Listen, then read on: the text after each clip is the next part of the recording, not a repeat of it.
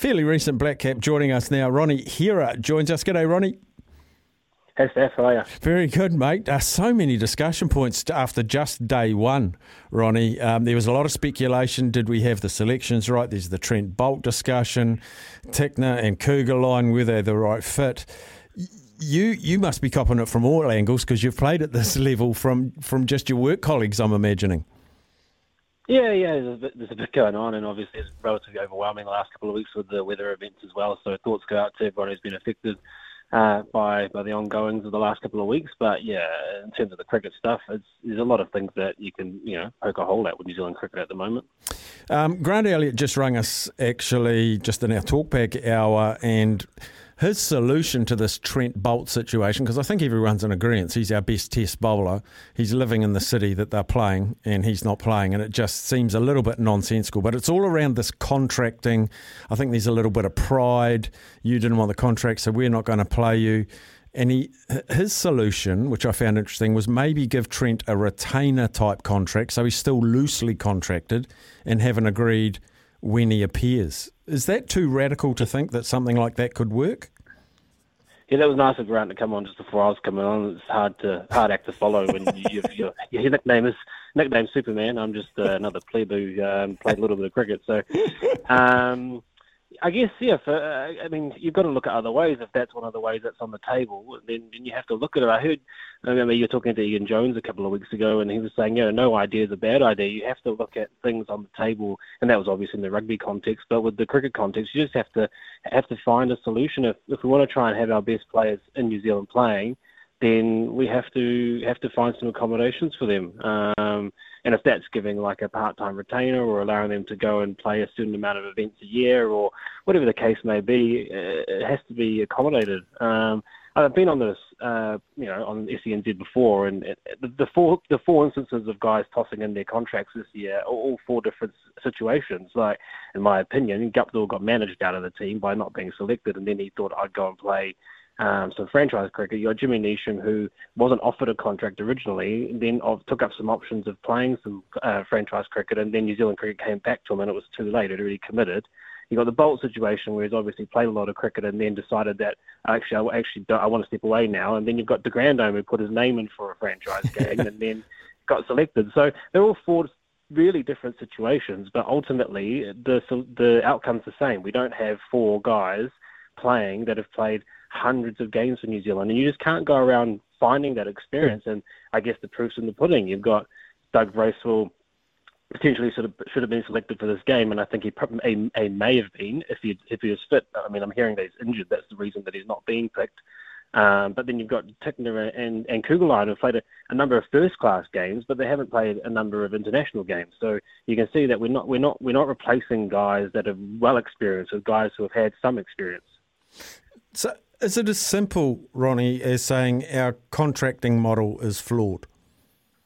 100%. I've been in that situation before when I made my debut for the Black Caps. I didn't even have a domestic contract that year. So I was overlooked by my own province to be a domestic contract player, yet I was good enough to play for New Zealand. So, the contracting system itself ranks the people, like Grant said. If you play 4-day cricket or test cricket in New Zealand, you get double the weighting of a white ball player, for example. And my specialist or my skills were white ball, so I'd obviously then dip down the list. So I never ever had a New Zealand contract, and I was very well down on the list in terms of domestic contracts, just purely because I only played white ball cricket. Now, for Trent's example, where someone said, "Oh well, we probably can't afford to have him play one game or two games," essentially he'll just get a match fee. He wouldn't have any power to negotiate how much he wanted to get paid. He couldn't go and talk to New Zealand cricket and say, I want 10 grand for a game, I want 15 grand for a game. He would essentially just get the match fee, but he'll get 30% on top of that because he's not contracted. So that's essentially how that works. So that problem in terms of cost is obviously alleviated in terms of having a negotiation. You can't negotiate. It's a fixed price. And it's the same with a contract. So you get ranked number one, you get the most money, and that's your price. You don't actually go to New Zealand cricket and say, hey, I'm actually worth X amount. You don't do that. I don't know how the rugby contracts work, but that's how New Zealand cricket contracts work. Fascinating. And I'm also led to believe that New Zealand cricket get a kickback from IPL contracts of up to 20% of, so let's say, for example, Trent Boult gets 500 grand to play IPL. 100 of it goes back to New Zealand cricket to let him play it. Yeah, that's something I don't have any knowledge over. I've never been involved in that and had any of my. I've never been in the IPL or any of those franchise leagues, but yeah, you do have to get one of those non-compete or NOC certificates to be able to go and play. So New Zealand Cricket essentially do have to sign you off to go and play in those tournaments, and I guess that does come with a cost in terms of releasing guys. If there are other tournaments or other series on at that time, then there would be some sort of kickback, I'd imagine. How that gets facilitated, who manages the money, where it goes, I guess that's all part of New Zealand Cricket's dealings in terms of where they distribute the money. But you'd have to talk to someone like Mitchell McKilligan or even Grant or someone who's obviously been in that sphere of having an IPL contract and where the money actually goes. Spin bowling, I wanted to ask you about. We've gone into this Test match with just Michael Bracewell, who I don't know how I would describe him as a spin bowler, maybe efficient. I don't think he's going to take 5 wicket bags, even on a last day, perhaps turning pitch. I don't know. But Ajaz Patel, you've probably been asked ad nauseum about what does this guy have to do. We had a text to the show just earlier saying if Ajaz Patel was in any other country, he would have played 20 tests by now. It looked like Ish Sodhi was starting to get a few cracks at Test cricket, but nowhere to be seen for this one. Are we dealing with our spinners the right way? Are they getting enough of a crack? Probably not. I think we talked about it last time. Like Ajaz took 10 wickets and then the next test didn't play. So when are you ever going to get a chance to play after you've taken 10 wickets in an innings? If you're not going to be playing in the next test, then you're never going to get a prolonged opportunity. So I guess that's sort of the case in point. I think a lot of it has to come down to maybe the management style of the people who are running the Black Caps at the moment. A conjunction between Gavin Larson, Gary Stead, and then Kane and Tim Southee, and potentially how conservative they have their approach and how they want to play their cricket. They'd probably rather have someone like Michael Bracewell who can do a job with the ball, but probably then offers something with the bat. Whereas, obviously, if you have Ajaz, you're probably going to be batting at 11, which is where he's batted before.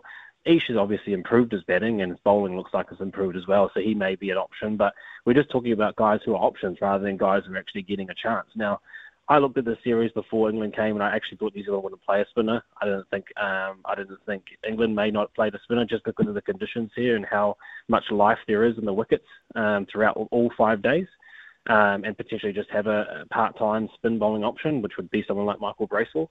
So that's what I was thinking. But if you're going to have a full-time, fully-fledged spin bowler, you are looking at guys like Ish, Ajaz Patel. They tried Rachin Ravindra 2 seasons ago. He hasn't been seen since. He had Mark Craig for a while, who was a right-arm off-spinner who played for a few tests for New Zealand. So they've tried a number of guys, but they haven't given them a prolonged opportunity to see if they're actually going to be able to do it at this level. Yeah, I'm no spin bowling expert, but I was delighted, and I found it interesting when Tim Southee took the reins off Kane Williamson. Ish Sodhi was straight into the Test team, and I'd been scratching my head why he wasn't involved in Test cricket while Kane was captain, and then Tim Southee comes in and he's straight into the team, and I thought, am I seeing an influence there of the change of captaincy? And Ish went okay with the red ball. Yeah, he did, and I think, like I said, I think he's obviously put a lot of work into his bowling to try and get another opportunity.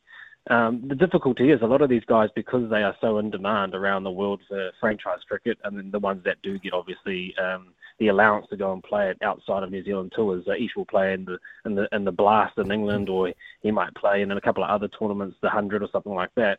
They're really well in demand. So, and especially in our summer, when do they get a chance to play 4-day cricket? They don't go and play county cricket. They don't play 4-day cricket. So even when you're called in, you are coming off the back of just playing white ball cricket. Ajaz Patel, if he had played this Test match, the last Test he would have played was in Pakistan. He would have just been playing a white ball cricket in New Zealand at this time of year. So, what are guys doing in preparation to actually get an opportunity? And when they do get an opportunity, are they prepared? Yeah, that's a really good point. I actually made a point. I floated an idea, I think last week, that I felt like T20 cricket is great for franchises. I'm talking Big Bash, Super Smash, IPL, your Dubai League, your Caribbean, all that sort of thing. But having T20 internationals as well as part of a tours, I think there's just too much T20. Sure, have a T20 World Cup and you can pick players that have been playing in all this franchise stuff, but make international cricket just tests and just one days, because there is so much cricket now, Ronnie, and that's part of the reason I feel we don't see our best players all the time, because they need rest. Our fast bowlers need rest. Our batters get fatigue. Kane Williamson steps down and has to have a break. We saw Trent, while he was contracted, he stepped down because there's just too much cricket. How do you feel about my weird idea that T20s shouldn't be international except for a World Cup, and leave that to franchise cricket? And I just think reducing cricket a little bit more would allow our better players to play more often. It's not a weird idea. There's obviously some merit in it. It's just that I think if you think about the money that comes in, it obviously generates a good ticket price if you're thinking about people coming to the games. We're very rarely going to sell out a one-day international or a test match, but, you can get a few thousand or 10,000 or 15,000 people to Eden Park on a game at 2020 night when they're playing England or they're playing India or something like that. So in terms of international cricket in New Zealand generating revenue, T20 is obviously going to help them do that and help pay the bills and help pay these players, I guess. And also those reciprocal tours, right? So when you go to India and people are watching us on TV, there's also sponsorship money and things will happen on the jersey and things like that. So there's all those things to consider in doing something like that. Franchise cricket is great because obviously New Zealand cricket aren't fronting the bill. People, individual private backers or owners of the teams will be paying for these types of things. And like Grant said, you give that opportunity to people to go and experience getting better on someone else's dime. You get the best coaching, you get the best strength and conditioning, you get the best environment to try and develop your game. But cutting one portion or one format out for New Zealand cricket would essentially mean they're getting a third less of the revenue, actually probably more than that if you think about it, if that's the main revenue generator. The Super Smash generates no revenue, but that's the only televised product in New Zealand. In terms of getting out to market, there's nothing in terms of one-day cricket that gets put out there. There's nothing in terms of four-day cricket that gets put out there for local players. Only if you're playing for the Black Cats would you see a one-day international or a test match on TV. So when you think about televised TV and sponsorship and all that type of stuff, 2020 is the only thing where people can actually see it on TV, I guess, especially from domestic level, and then also probably bring in the dollars in from international level.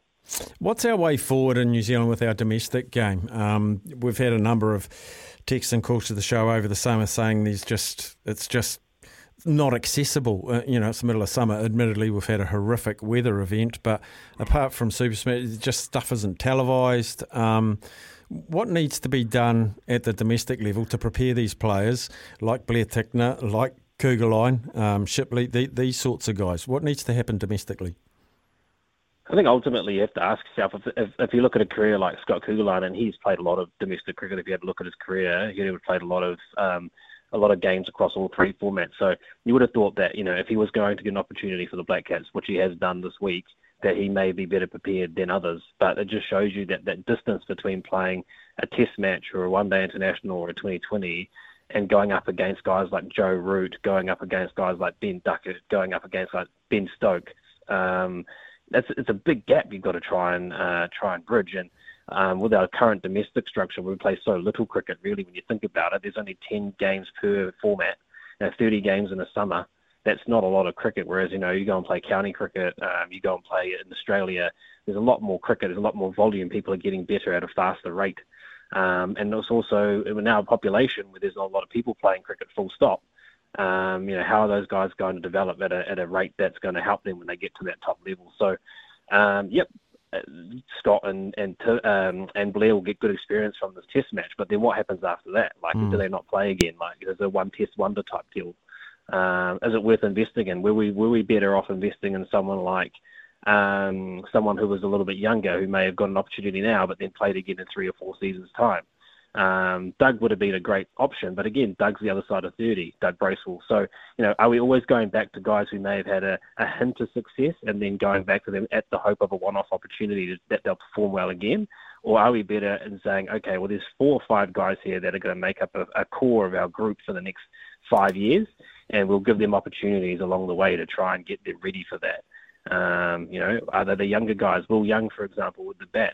What's the point of leaving him on the sideline now when there's a prime opportunity for him to get experience now and potentially be having a career where he scored, 8 to 900s by the time he reaches his peak? Like, is that something that's viable? And I think it is for someone of the quality of Will Young. And then you've got to look at spin bowlers and fast bowlers. Like, everyone says, well, why don't we play Lockie Ferguson? Well, the proof is that Lockie Ferguson, when he plays a test match, it struggles to get through the 5 days.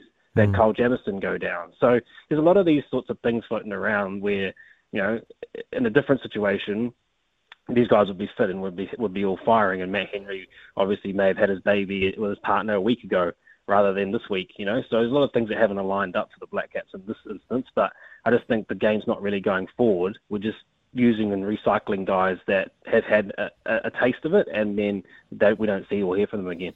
The big problem, and I 100% agree with this recycling thing, when I go through the team list of Latham, Conway, Williamson, Wagner, Mitchell, Southey, all 30 plus or thereabouts, in 5 or 6 years, I'm deeply concerned what our Black Caps team is going to look like and how they're going to get results, because we haven't had a young phenom for a while. Henry Nichols was that guy for a while. He was the young up-and-coming guy. Will Young, someone you've mentioned, doesn't get a crack. I'm quite concerned that half this team, or more than half this team, aren't going to be there in a couple of years. What have we got? Yeah, I'd say 5 years I think it'll happen sooner than 5 years. We're already seeing guys being pigeonholed already in terms of white ball, red ball, that type of stuff, and that obviously then dilutes your pool even further in terms of people that you can actually select. So, are we going to be a nation of cricketers who can play 3 formats? Are we going to be people like Neil Wagner and days of times past Chris Martin who only played 1 format? Are we going to have guys that can play all 3 formats? I mean, if you're a quality player and you can adapt your game, then essentially you should be able to play all 3 formats. But with the franchising and the nature of putting less toll on your body over 20 overs and playing like a 5-week tournament as opposed to playing a whole calendar year of cricket, that's going to be the balance. I think there's just some wider things that need to be discussed with New Zealand cricket in terms of how they're selecting their people, what the talent pathways are in terms of who's being identified, what the selection process is and going on there. I don't think they've been overly transparent with the Trent Bolt thing either. No. I think there's something going on. There's something going on there which hasn't helped. I agree that we should be playing the best players available, but then also, their side of it is that, we only got to pick players who are contracted, and that's the party line, I guess, that they're towing out. But we haven't heard from Trent. I don't know if he wants to speak about it. I don't know if he's had any communication from New Zealand Cricket, or they're just saying that they've spoken to him. It's like when they said last week that they'd been talking about Colin Munro. I can almost guarantee that they haven't been talking about Colin Munro about playing T20 cricket. So, he said he hadn't heard from them for 3 years. So, I can almost guarantee that there's something going on there that they're not fully disclosing around this and what it is and what the outcome is. But I think what we've done is we've gone into a test match with inexperienced players, and I don't think they've been found out, because that would be pretty harsh to say if these guys were on debut, but I think they've obviously come up against guys who are a lot better skilled than they are. Hey, Ronnie, really appreciate your time today and your insight. Wonderful. No dramas. Anytime. Cheers, mate. Ronnie Hira, the former Black Cap